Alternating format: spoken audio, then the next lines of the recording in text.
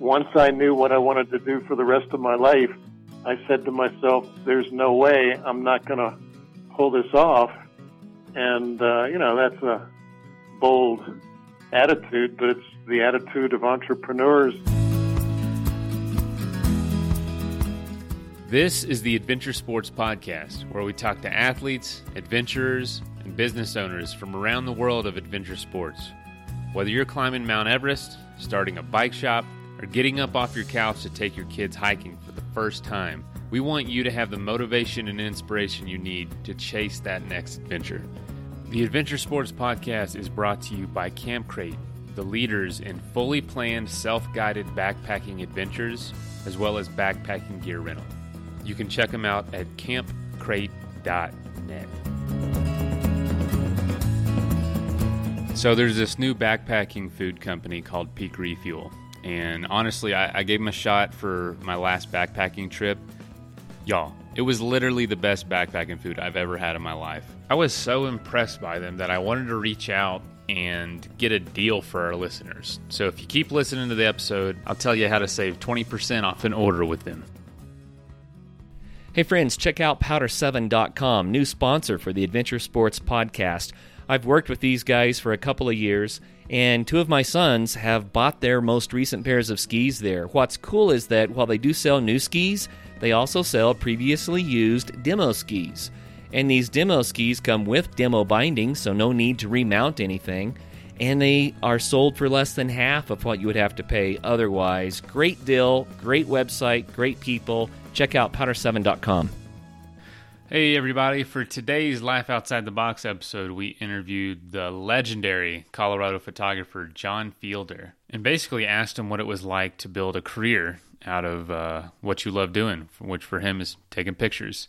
And you'll see it wasn't easy. For many years, a decade really, it was difficult. It was questionable whether he was going to make it or not, but you'll see that he never wanted to quit. It took a lot of skill, probably some luck, and continuous learning, as well as lots and lots of patience. So if you want to hear from a career pursuer of their dream, you're going to enjoy this episode. And if you're just new on the journey of outdoor entrepreneurship, sit back, relax, and enjoy this free advice. Today I have with me a guest who's been on the show a couple times before. Well known. A lot of you know him, even if you haven't heard him on here before. His name is John Fielder, and he is Colorado's preeminent nature photographer. John, welcome to the program. Thanks for having me, Mason. Yeah, thanks for being back on. And this is my first time ever talking to you, and it's definitely a real treat for me. I've been familiar with your photography for years now. So this is just fantastic. Well, it's doubly good when somebody appreciates what I do. I need pats on the back just like everybody else. Man, I believe it, man. You even the best of the best need encouragement. So, man, I can't thank you enough. I actually got a chance to look at your new book. It's gorgeous, and so I want to just talk about that real quick. You're doing something a little different this time. You're kind of taking a page out of old Ansel Adams' book and taking the color out of Colorado. You know it's called Colorful Colorado, right? Is that what those signs are going from Utah, New Mexico, Wyoming, and Kansas when you enter Colorado? Oh, yeah, I remember those. It's something very different for you. You took every bit of color out of this book. You've got 200 plus images, all in black and white. So what inspired you to do that? Well, you said it, Ansel Adams. My two photographer heroes are Ansel Adams, because of his extraordinary black and white photography and his prodigious environmental ethic, and then a man named Elliot Porter, who was the color Ansel Adams of the 20th century.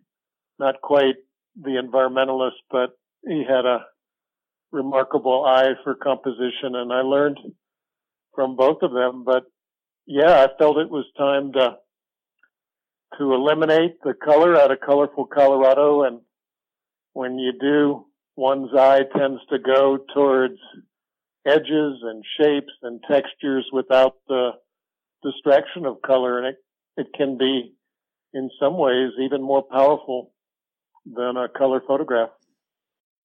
Yeah, I definitely agree with you. My wife's been trying to get us to get black and white images hung on our walls, and I just love color. But we went to the Maroon Bells this summer just to do some backpacking. And when I took a picture of the bells, you always see it in color, and it's gorgeous. And I got home, and we wanted to hang one up, and I changed it to black and white. I immediately loved it twice as much. Something about when I took the color out, it just made the image so dramatic. And it's really counterintuitive, honestly. It's funny that you'd mentioned the Maroon Bells. Did you make that iconic photograph of the Maroon Bells reflecting in Maroon Lake? Yes, and that's the one I did in black and white. I know it's been done before, but, you got to take one yourself, even every time you're there. Well, if you want to understand me and my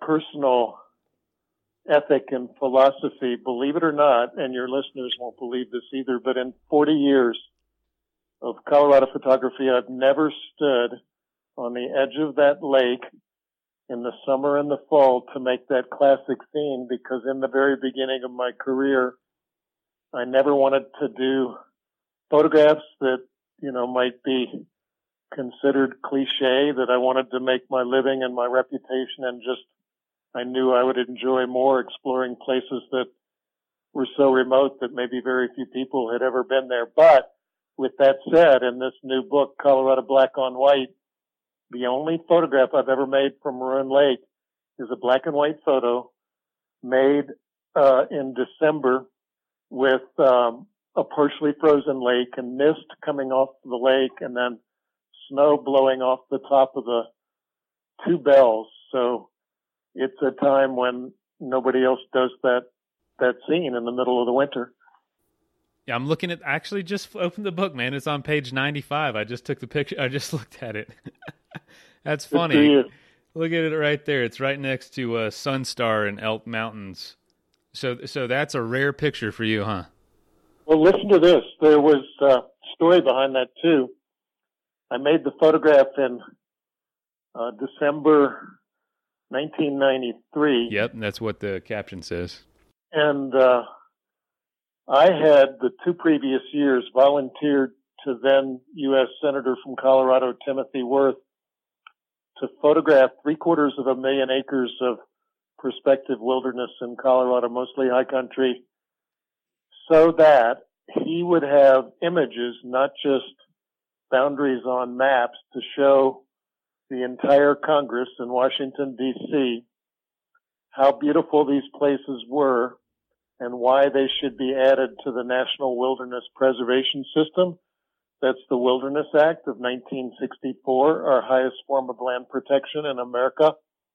And so on my own volition, I spent a year and a half, backpacking hundreds of miles to get photos so that they could be put into a little book to be given to everybody in Congress so that we could partner to get this bill passed, and it worked. In 1993, we passed the 1993 Colorado Wilderness Bill, which is, I said, added 750,000 acres to the wilderness system in America. And then NBC Nightly News wanted to do a story about this, so they snowmobiled me up to the lake with Roger O'Neill, the reporter, and a photographer, and I was standing with that scene you see in the book in the background with my hand or arm propped up on my camera on a tripod, and I was just about ready to do the interview, and I turned around and looked at the mist coming off the lake and the snow blowing off the peaks, and I said, interview suspended, turned around, got the shot with my medium format Pentax camera. Then we did the interview, and then that night I was on NBC Nightly News with Tom Brokaw in front of 16 million people. Yeah, I mean, well, that's what's interesting about this book is that there's a book full of images in it, but there's almost a book full of words in it as well. There's like a half a page of text under each picture, and each one of those is talking about the story behind the image. Did you enjoy that part of the process? Well, it wasn't part of the plan. Once I'd edited pretty much my life's work into 800 photos that I thought would look good in black and white, and then those down to the 230 that ended up in the book. Whenever I looked at one of those final images, I started thinking about the sensuousness of the moment, or maybe something to do with the design, the composition of the photo, or maybe some background story like I just mentioned.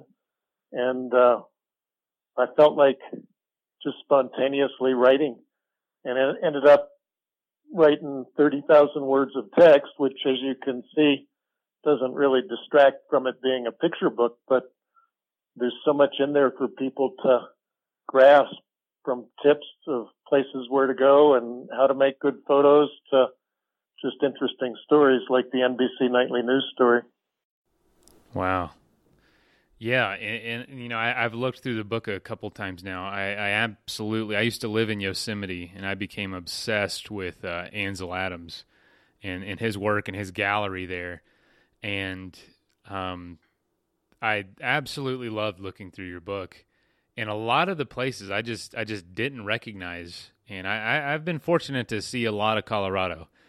But a lot of those mountains and a lot of those angles just were not familiar to me because they weren't those popular viewpoints. And so it's not your fault, Mason. Yeah. We have 44 wilderness areas in the National Wilderness Preservation System in Colorado, and a total of 66 million acres across the whole state. And you're talking to somebody who's pretty much been everywhere. I've covered over 40 years each of 28 mountain ranges, and I've been into the most remote parts of all of them, and I've photographed almost every alpine lake or group of alpine lakes and the spectacular cirques and drainages of those places, but not to mention the eastern plains and all of the western sandstone river canyons that we have. So, don't feel badly that you don't recognize some of those places, because there's not too many of us that have seen everything. Right. Well, yeah, you got about 10 times as much time as I have out there, but you've also just seen, you've been just so active in the last 40 years doing this. You have accolade after accolade. In fact, I saw that the Pope was gifted one of your books earlier this year. Yeah, I had an interesting spring. I did January through April, I spend skiing one day and then editing photos from the year before in the program called Lightroom the next day. So I kind of go back and forth, but I did some traveling too. And but one of the episodes was a doctor in Denver sending me photos from the Vatican with his brother, who is a priest who works at the Vatican. He's American, but he works at the Vatican. And the doctor from Denver and his brother and family gained an audience at the Vatican with the Pope, and they asked me to inscribe a book, my book called Mountain Ranges of Colorado, to the Pope, and they presented it to him, and they made some snapshots of the presentation and sent them back to me, which was quite an honor. But the irony is, a week after I learned that the Pope had received my book, I was in Groton, Connecticut, helping to launch the newest U.S. nuclear Virginia-class submarine called the USS Colorado. I had donated photos to the Navy. They were printed and mounted in the submarine, in the crew's quarters, and in the mess area in order to improve the quality of life with these Colorado photos inside the sub. So that was all in March, and I thought it was kind of ironic that one day the Pope, who represents peace and tranquility, is receiving a book of Tranquility of Colorado Mountains, and the next day I'm helping to facilitate nuclear warfare. Although, before you laugh, if one looks at the history of the Catholic Church, no offense, you Catholics out there, but they were pretty aggressive for many centuries promoting their religion. So maybe it wasn't opposites after all. I didn't even put that together, but yeah, what a week. Jeez. You know, and that kind of funny. I just read a quote yesterday from Theodore Roosevelt talking about, I'm going to paraphrase, I'm going to butcher it, I'm sure. But he said something about, you know, the nations get along better when they spend time outdoors, is basically what he was saying. And he's like, so that just is a great example that no matter where you stand, no matter what you stand for or what you're doing, everyone loves a beautiful scene of nature. That will bring anyone at peace, and I think, you know, those two examples prove it immensely. One of the other books I did in my life, and maybe my favorite, is a book called Rocky Mountain National Park, a 100-year perspective, and it's out of print, but it was one of the highlights of my life. In the summers of 1993 and 1994, I was given a permit by the Park Service, Rocky Mountain, to go and camp and explore wherever I wanted to go, which was antithetical to the park policy, which is there is no overnight camping above tree line anywhere in the park, with or without a permit. They don't allow it. And I convinced the superintendent of Rocky Mountain to let me have rule of the roost for 2 years, mostly because I gave them original 4x5 inch transparencies straight out of the camera to keep as a scientific visual record of the ecosystem as of 1994. So I did exactly that. I spent 50 nights in the park above tree line in 2 summers with 4 or 5 Sherpas or young people helping me carry all the gear. And I got effectively to cover the entire 265 square miles on foot. I saw every nook, every cranny, photographed each of 155 alpine and subalpine lakes. But my predecessor was a guy named Enos Mills, who was the father of the park, who the park was made a park in 1916, and in large part because of his advocacy. He was a great photographer and writer, and toured the country to make sure that this place became a national park, ultimately not a place to log or to mine. And his writing was very inspirational. And he said, you know, exactly what you said. His philosophy was that there is no greater medicine in life than nature, that nature is a cure-all for all of our travails. And he even said in 1900, you know, medicine for the hustle and bustle of everyday life. And that's 1900, not 2018. Jeez. There's no better medicine than being outdoors in nature, and no better medicine than parks. So like I said before, Peak Refuel is a new company making freeze-dried food. And it's literally the best freeze-dried meals I've ever had. You can use it for backpacking, camping, hunting, whatever you want to use it for. And these folks are the real deal. They spent over 2 years researching the market and creating the perfect recipes, and it is just absolutely awesome. I used the meals on my last guided trip. The people on the trip could not even believe that it was freeze-dried food. Literally, you put a cup of water in. It's like a cup or cup and a half. It's not very much water, and it tastes like it came from a restaurant. That's how good it is. If you're interested in ordering some yourself, you can get 20% off by going to peakrefuel.com and use ASP20 at checkout. I encourage you, go get some, try it for yourself. It's amazing.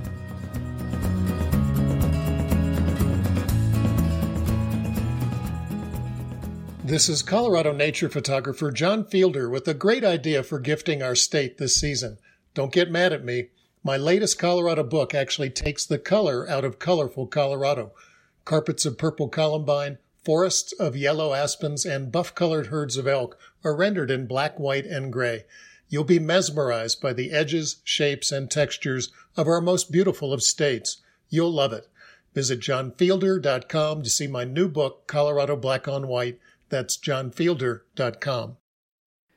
When I graduated from college, I'd spent about 6 months bicycling to about 35 national parks, and it absolutely changed my life. But I only got to stay on the roads for most of it. You got to see every square inch of Rocky Mountain. I mean, that's a trip of a lifetime. That must have felt pretty incredible to be in the middle of. Well, mostly because it's such a sublime and prodigious place.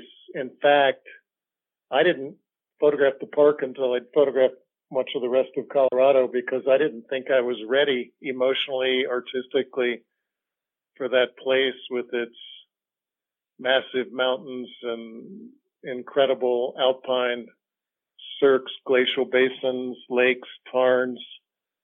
I was afraid of it, that I just couldn't do justice to it. So I kind of waited until halfway through my career. And that's why it was the project of a lifetime, because it is one of the most extraordinary places on earth, at least, mountain alpine areas. Yeah, absolutely. It is at the top of most people's favorite parks if they've been to a number of them. So, man, you're not from Colorado originally. So why Colorado? What led you here? In the summer of 1964, my middle school science teacher, Mrs. Dolly Hickman, who had the habit of taking 7 kids in her station wagon. That's kind of like a minivan for you youngsters, towing a pop-up camper across the U.S., visiting archaeological, biological, geological, paleontological places. These are middle school kids going out for 5 weeks, getting to camp out every night and to see science and nature at its best. And I did it for 2 summers. The second summer across the middle of the U.S., camped in Rocky Mountain National Park in August of 1964. Saw Long's Peak, compared it in my mind to Mount Mitchell and the Appalachians, and realized this was a place that I belonged. And I told Mrs. Hickman at that moment that I'm at age 14 that I'm going to live here someday. And do you know, I befriended her 15 years after graduating high school and after I became a nature photographer, and we saw each other every year until she died at age 95. Wow. And we would talk the trip, and she never forgot that I had told her when I was 14 that I would live in Colorado someday. So that was the first of the felicitous things that happened in my life, and others were, I had an uncle that ran a company in Colorado, and he got me jobs working out here in my high school and college summers, working on a cattle ranch, working prospecting for gold, silver, copper for his steel corporation around the West in Colorado. So when I got out of Duke University with an accounting degree in 1972, 3 days later, I was out here in Colorado looking for work. So how the heck did how was she able to take you in a station wagon across how'd you sign up for it? For only 7 kids to be able to go? This is back in the days before society became so litigious. So it was a private school for one. So we had a little more freedom, to do things like that. It was in the summer. And I don't even think my parents signed anything. I just, kids that were invited either said yes or no, and she could fit 7 kids plus herself plus another adult to supervise young teenagers, which they weren't able to do actually, which made the trip even more fun. So very one of those things in life that was formative and remarkable. What a thing for a teacher to do. Spend all summer or spend all school year with a bunch of y'all little brats and then have to take 7 of you across the country in the summer. That's some sacrifice, man. And what a thing to do. So she did that for 20 summers, 7 Holy kids, cow. kids, and every kid was indelibly affected for the rest of their lives. They became doctors and scientists and nature photographers. And whenever I speak to teachers, I always tell the story of Mrs. Hickman, and I say, I hope you teachers get the joy of what happened to Mrs. Hickman when her student, me, contacted her 15 years later and said to her, you are the reason why I am who I am today. In my case, the nature photographer who started out as a businessman and became a nature photographer by turning one's passion into a new career. But I gave her credit for that, and what a joy that must have been for her to know that her time as a teacher influenced somebody to that degree. No kidding, man. That had to make so many hard days worth it for her to hear that. That is unbelievable. My wife's a teacher, and it's the little things that get them through, but I wouldn't call that a little thing. I'd call that a pretty big victory on her end. So you obviously loved the landscape, and you wanted to be out here. What led you to photography, and how did you begin to get a foothold in the world of photography? Because there's a lot of people taking pictures, man. I had another inspiration at that same school in high school.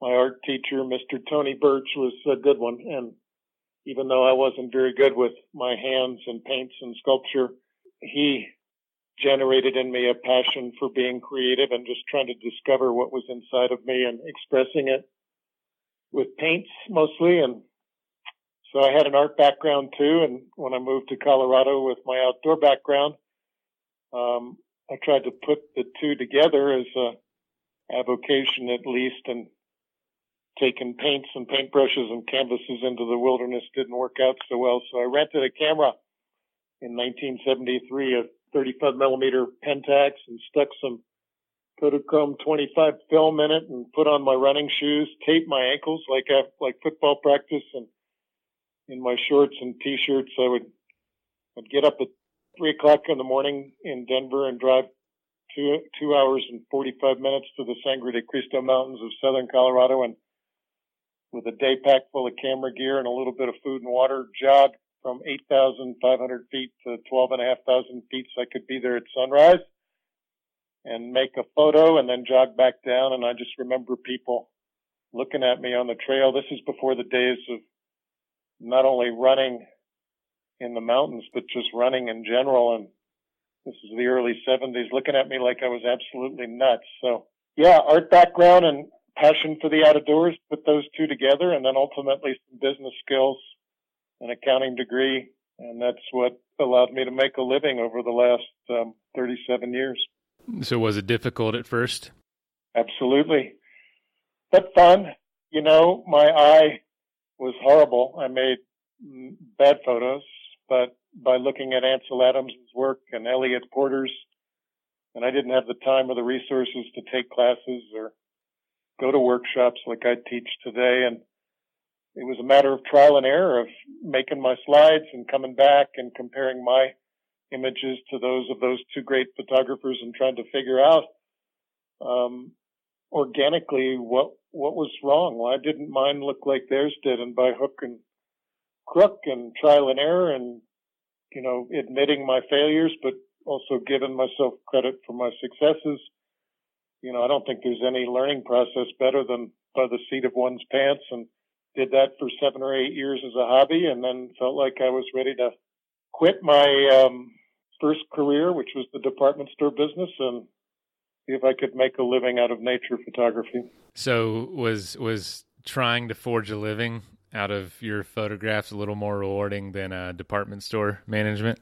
Ironically, yes, but not quite in the way that you might think that they might be polar opposites, because setting up a department in a department store with umpteen colors of towels on a wall or alligator shirts takes visual skill, and the visual skill to attract the butterfly to the flower, the shopper to the merchandise, in some ways is no different than the skill of composing a color photo to attract the viewer to the book, to the print, to the slide.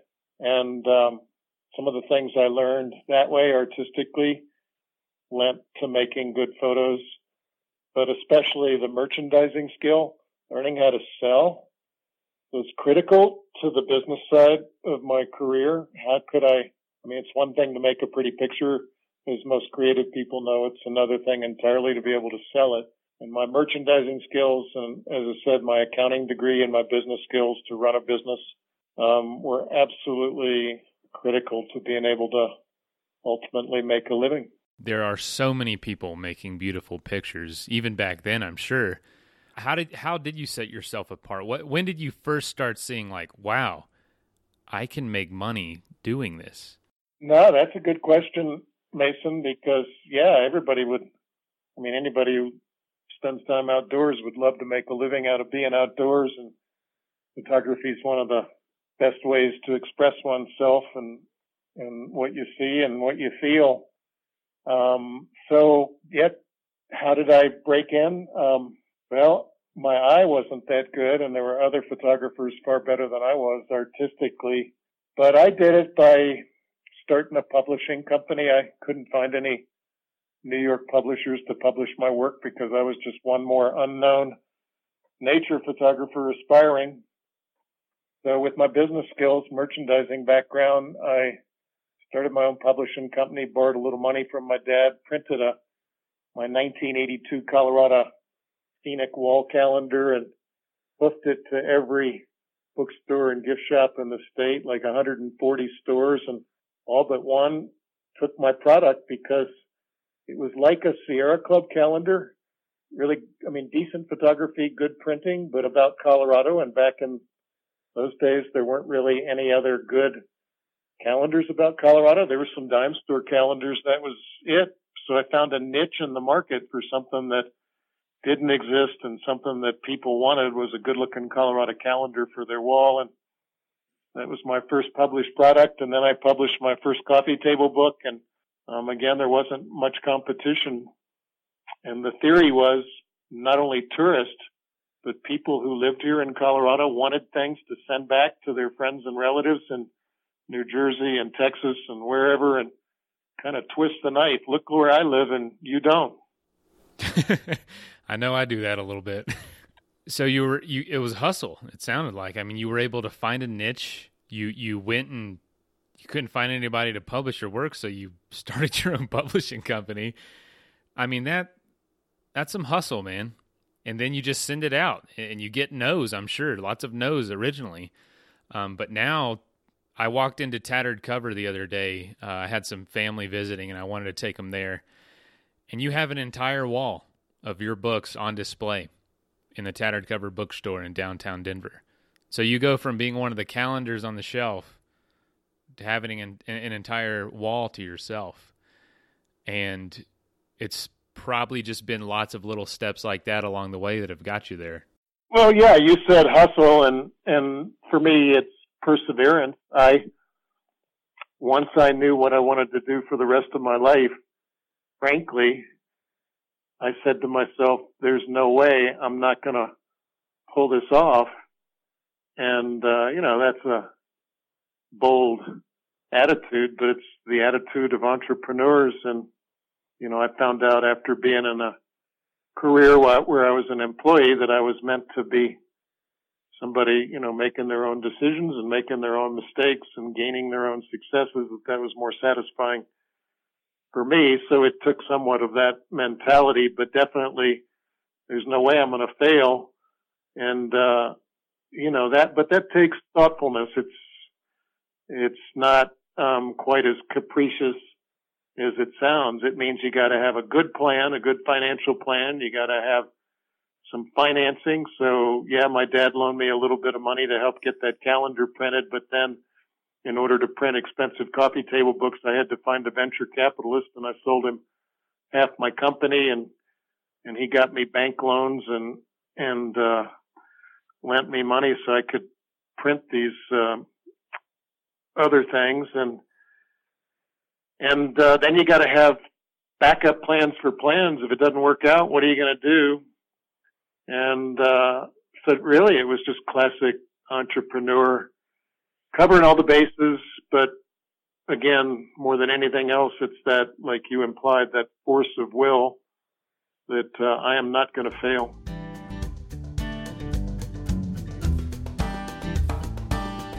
By now you certainly know who Bent Gate is. That's for a great reason. Bent Gate Mountaineering has been sponsoring the Adventure Sports Podcast almost from the beginning, and we really appreciate that. They've made it possible for all the great shows to continue coming your way. We want to say thanks by reminding you to go to them for your backcountry gear. If you live in Colorado, then just stop by their store in Golden. If not, go to bentgate.com. They have what you need, from the latest ultralight gear to the tried and true classics for climbing, hiking, and camping, like Arc'teryx, Hilleberg, Nemo, Western Mountaineering, and many more. Need advice? They have you covered there too. Their staff are passionate adventurers who can offer help from their own experiences.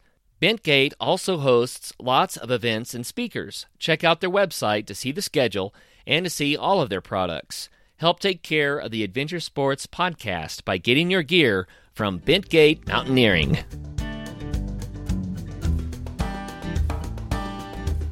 Born from logging and exploration, Danner Boots is a Pacific Northwest original. Every boot is handmade to hold up in unforgiving conditions and live up to their unyielding standards. The Stronghold work boot is what happens when more than 85 years of legendary quality, durability, and heritage runs into modern construction, technology, and materials. You get tomorrow's classic today, the Stronghold work boot. Check them out or find a local store at danner.com. Were there ever times that it seemed like it wasn't going to work for you? Absolutely. That's what every entrepreneur goes through. And we didn't make a whole lot of money for my partner and me until about 10 years later. But what we did do was prove that there was a niche in the market for high quality photographic souvenirs, whether calendars or coffee table books or guidebooks. And it just was a matter of getting everything to line up so it could bring money to the bottom line. And ultimately, it involved not just me photographing Colorado and publishing my own work, but hiring other photographers, nature photographers like me, all around the country to do similar books and calendars of other states. So in its heyday, my company, West Cliff Publishers, was publishing products like I do in Colorado and 35 other states. And that, allowed me to make a decent living and to begin to raise a family while I, traveled. So, yeah, did you ever want to quit? Absolutely not. Once you get a taste of being able to go out 30 weeks a year or 20 weeks a year to spend your days, your nights, your sunrises in wilderness, kind of hard to go back. So no, there was never any thought of going back into the department store business or being an accountant. But we did well. There was a niche in the market for these kinds of products back in the 80s when I started, and still is. But today, of course, it's a little different with the web. But nevertheless, we found what people wanted and we provided it to them. And I was the lucky beneficiary of that, feeding photos to people while getting to have a pretty incredible lifestyle in the out of doors. Yeah, no kidding, man. That's exciting. So did the pressure to provide for your family change the way you take pictures, or did you just say, what I think's most beautiful is probably what other people will think is most beautiful? Yeah, that's a good point, Mason. Sometimes one makes photos for one's own inner self versus what might be more commercially viable, but it was never a conflict. I must say I do love photographing intimate landscapes, which is what Elliot Porter called the landscape without the crutch of a horizon and sky, where you're just photographing textures and details and colors within nature, which you'll see in my annual Colorado engagement calendars more than you'll see scenics. And the scenics tend to go in the wall calendars, but people love that kind of thing too. And this new book, Colorado Black on White, is going to be a real good test to see, how many people out there really appreciate Ansel Adams and what black and white has to offer instead of color, because it's not that, massive display of colorful Colorado that's so attractive to folks. So no, I didn't really have to compromise what I was doing. The only compromises were on the part of my children and wife as they were growing up, who, when Dad went out for a week with the old-fashioned large format 4x5 view camera on his back, it would cost me $2 to buy a sheet of 4x5 Fujichrome film and another $2.50 to have it processed. So every time I pushed the shutter, that was almost $5, and I would shoot 500 sheets in a week. So that's $2,500 to come home with a week's worth of photos, which meant that the kids didn't eat very well the week after that. Oh man, that is crazy. So even then, it was a struggle trying to build this career. For sure, but we stuck with it. The family supported me. Coloradans and others supported me, and it all worked out in the end. So I'm very fortunate. That's really cool. I never knew any of that. And can I ask you this?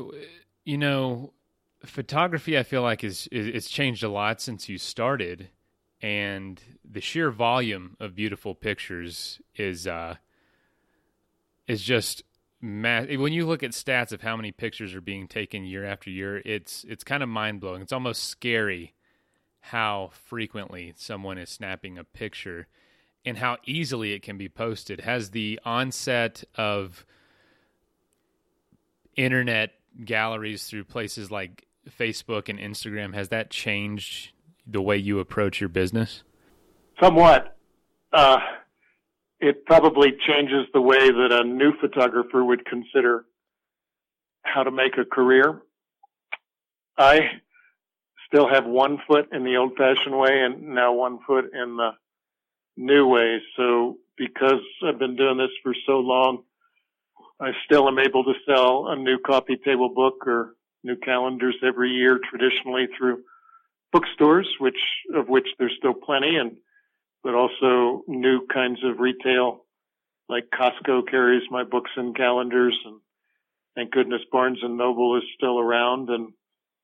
But on the other hand, photos are a dime a dozen, and we don't do much stock photography anymore, where I might sell or lease a transparency to an advertising agency to do an ad in Time magazine, for example, and that used to make us a pretty good fee, but because photos are a dime a dozen, that end of the business is no longer viable. So I spread my work around and market myself in different ways, whether books and calendars, or I love teaching photography workshops, and my fine art print business, where I decorate walls in homes and offices and institutions, is a viable business. But my marketing has changed. For example, this year, for the new Colorado Black on White book, I have gone almost completely digital and SEM, search engine marketing, and via my website and through Google and Facebook, I'm promoting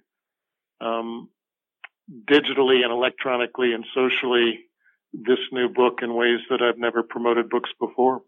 So do you enjoy learning those new skills? I guess you have to if you want to keep doing this. Kind of. I must say, as much as I love engaging with people. I do, 30 or 40 slideshows to thousands of people around Colorado and beyond every year. And that's one of the highlights of my year, is being face to face with people who love the same things I love. But I'm not very gregarious in terms of Twitter and Instagram and Facebook. I'm private, and I like sharing what I do in the ways that we've been discussing, but socially, in the social media, I'm not very aggressive. But this time of the year, when there's books to be sold, I get a little more aggressive. but I hire other people to do that for me. So I have a company in Colorado Springs, Social SEO, who helps me with a lot of these electronic ways in which to market myself that I might not do well all by myself. The Adventure Sports Podcast is also brought to you by Powder 7 Ski Shop. Powder 7 is Colorado's premier homegrown and family-owned ski shop. Online at powder7.com, they offer a huge selection of new and used ski gear, plus full tech and boot fitting services at their shop in Golden. With personalized customer service, they set up skiers from all over the world with perfect gear. From brands like Kesley, Rossignol, Black Crows, and Head, Powder 7 is all skiing all the time. So check out powder7.com to learn more. Now, back to the episode. Yeah, and I mean, that's honestly smart. Why you're good at what you do. Why don't you, instead of trying to learn an entirely new skill, just hire it out, and it saves you probably a lot of headache. And honestly, man, if I could get rid of all this social media stuff, I would. It's such a headache. If there was a just way that I didn't have to stare at a screen and get all this work done, it's so crucial in today's world, but I honestly can't stand it. Life is so much better without it, in my opinion. Well, I have to tell you, you may lament all the time you spend on the computer for the social and marketing aspect. I'm on the computer most of the winter editing in Lightroom, the processing program from Adobe, my photos, because it's one thing to take a digital photo, but it's another to make it look the way the eye sees, and that requires, processing it electronically. So I get my share of screen viewing just like you do, and it's part of the deal, and I actually love it because it's a very artistic process, just like converting all of those color photos, which is exactly what I did electronically into black and white. Was a real joy. That's great, man. Do you see yourself doing more of these, black and white? I don't know. We will see how people embrace it, and the thing that I enjoy the most is just being outdoors. These days, I'm not so much project-oriented as I was early in my career, where I would specifically go hike the entire Colorado Trail or Continental Divide Trail or cover the entire Rocky Mountain National Park specifically to produce a book about those things. Now, I tend to do these accumulations of photos from my lifetime that fit together in some cogent way, and this most recent one is black and white, and who knows what it'll be next year. Although I kind of got an inkling of what it might be, actually. Oh, yeah? What's that? Well, I don't want to let the cat out of the bag, but one of the things I love doing is panoramic photos. In fact, man. Now with digital cameras, I can take up to 9 or 10 verticals, one right next to the other as I kind of rotate around. And it's advantageous because I don't end up with fisheye distortion, which you get with wide-angle lenses when you're trying to photograph a big part of the landscape. So now I'll cock the camera vertical either on the tripod or handheld, and I'll make, like I said, anywhere from 4 to 9 verticals, slightly overlapping each one. And then in Lightroom or Photoshop, I can stitch them all together seamlessly and end up with files, sometimes 40,000 pixels across by 8,000 pixels high. And I have a number of clients who like to cover massive institutional walls, 300 feet long sometimes or more, with a big mural, and we print these photos on adhesive wallpaper and then seamlessly mount them in strips to do this. But the product of that are a lot of these really long panoramic images that I was thinking might make a nice book someday. So imagine a book that might be 20 inches long by 10 inches high, but the binding wouldn't be on the left. The binding would be at the top. So you would actually flip the book open from bottom to top to get from page to page. Oh, that would be so fantastic. I absolutely love panoramas. Your listeners heard it here. Okay, heard it here first, huh? That's incredible. So, as we wrap up, I'd love to know just share with us what's been something that's come easy over the years to build your career, and what's something that's been surprisingly difficult? That's a tough one, but let me see if I can think on my feet, because that's what I basically got to do. Well, yeah, by the seat of your pants. The wilderness. You just told me to do that. Half's planned, and the other half is spontaneous, reacting to light and changing weather quickly. So let's see if I can think on my feet. Well, I think one of the easiest things is falling in love with 4 billion years of the evolution of life on Earth, that when you have seen the sublime places that I've seen, not just here in Colorado, but around America and North America and around the planet, and under conditions of light and weather that are sometimes impossible to describe and hard to believe that you were there at that moment in time, but easier to maybe show in a photo.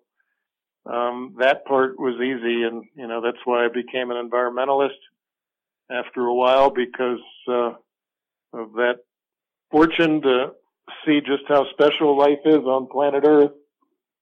I think the hard thing sometimes is communicating that. I spend half my life now not photographing, but talking to people and talking about issues and trying to get people to understand, again, how fortunate we are to be a two-armed, two-legged, two-eyed Homo sapien on a planet, in a solar system, in a galaxy, in a universe, in a multiverse.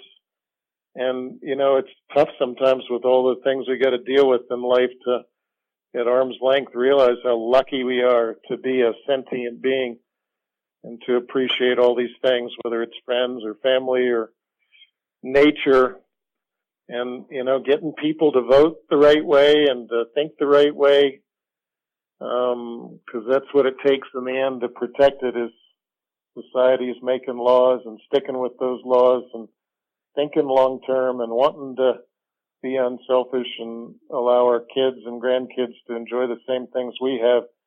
There's some hard heads out there that I got to crack these days to get them to think the right way and vote the right way. That's been the toughest part, is sometimes sharing the miracle of life on Earth with other people who I know they appreciate it deep down inside, but they don't act like that sometimes.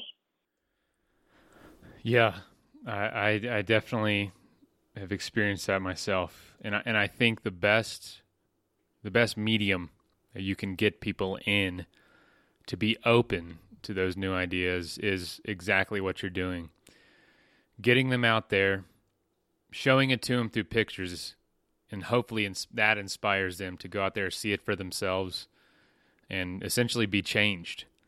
Because there's nothing that's had the effect on me like the outdoors, and I know that you're exactly the same in that sense. Mason, you just concluded one of the best interviews I've ever done. I can't imagine an interview ending on a point any better taken than what you just said. Oh, man, I appreciate it. Good for both of us. Thanks again. Yeah, have a good one. Hey, thank you so much for listening. If you know somebody that would make a good guest on the show, or if you have a pretty cool story about the outdoors or adventure sports that you want to tell us, please call us and leave we at 812-MAIL-POD. That is 812-624-5763. You can also send us an email at info@adventuresportspodcast.com. Again, it is always helpful to leave us a review on iTunes. And if you'd like to be a supporter of the show, you can give $5 a month at patreon.com/adventuresportspodcast. And links for all that stuff is also in the show notes. So thanks again for listening, and y'all get out there and do something so you can be on the show one day. All right, later. Don't forget, if you want to save 20% off the best backpacking food you're ever going to eat, go to peakrefuel.com and use ASP20 at checkout.